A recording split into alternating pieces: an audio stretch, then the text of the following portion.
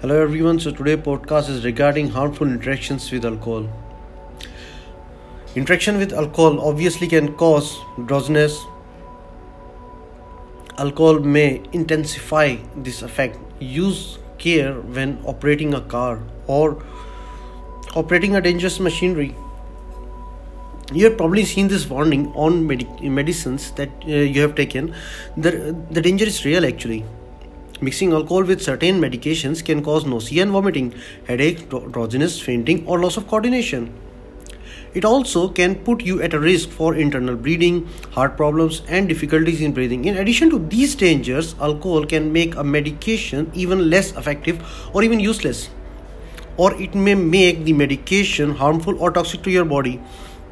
Some medications that you might never have suspected can react with alcohol, including many medications which can be purchased over the counter, that is without a prescription. Even when some herbal remedies can have the harmful effect when combined with alcohol. So that is the dangers of alcohol. Medication typically are safe and effective when used appropriately. Your pharmacist or other healthcare provider can help you determine which medications interact harmfully with alcohol. Did you know that one? That mixing alcohol and medicines can be harmful. Alcohol, like some medicines, can make you sleepy, drowsy, or lightheaded. Drinking alcohol while taking medications can intensify these effects. You may have trouble concentrating or performing mechanical skills sometimes, or if you want to concentrate or something, you can't focus on that one. That is the main problem associated with alcohol. Small amount of alcohol can make it dangerous to drive, especially. And when you mix alcohol with certain medications, you put yourself at even greater risk. Combining alcohol with some medications can lead to falls and serious injuries, especially among older people. Young people are still safe a little bit. Medicines may have many ingredients, obviously. Some medications, including many popular painkillers and cough, cold, and allergy remedies, contain more than one ingredient that can react with alcohol. Read the label on the medication bottle to find out exactly what ingredients a medicine contains. Ask your pharmacist. If you have any questions about how alcohol might interact with a drug you're taking, some medications also contain alcohol. Did you know that one? That certain medications contain up to 10% of alcohol. Cough syrup and other stuff like that one may have some highest alcohol concentration. Alcohol affects actually women differently. Here I would like to demonstrate that one especially. That women in general have a higher risk for problems than men. When a woman drinks, the alcohol in her bloodstream typically reacts a higher level than a man's, even if both are drinking the same amount. This is because women's body generally have less water than men's bodies.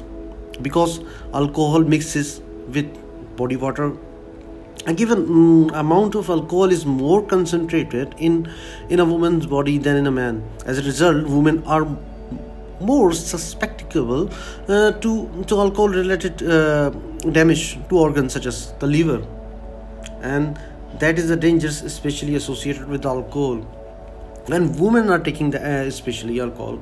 So on the other hand, if you look for the other group, that is older people, face greater risk also. Older people are at particularly high risk for harmful alcohol medications interactions.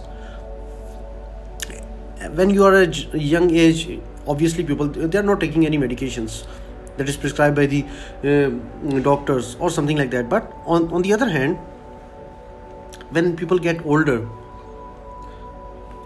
obviously they are prescribed by doctor prescribe them that you have to take certain medications, and that is based on their daily routines. They have to take these medications.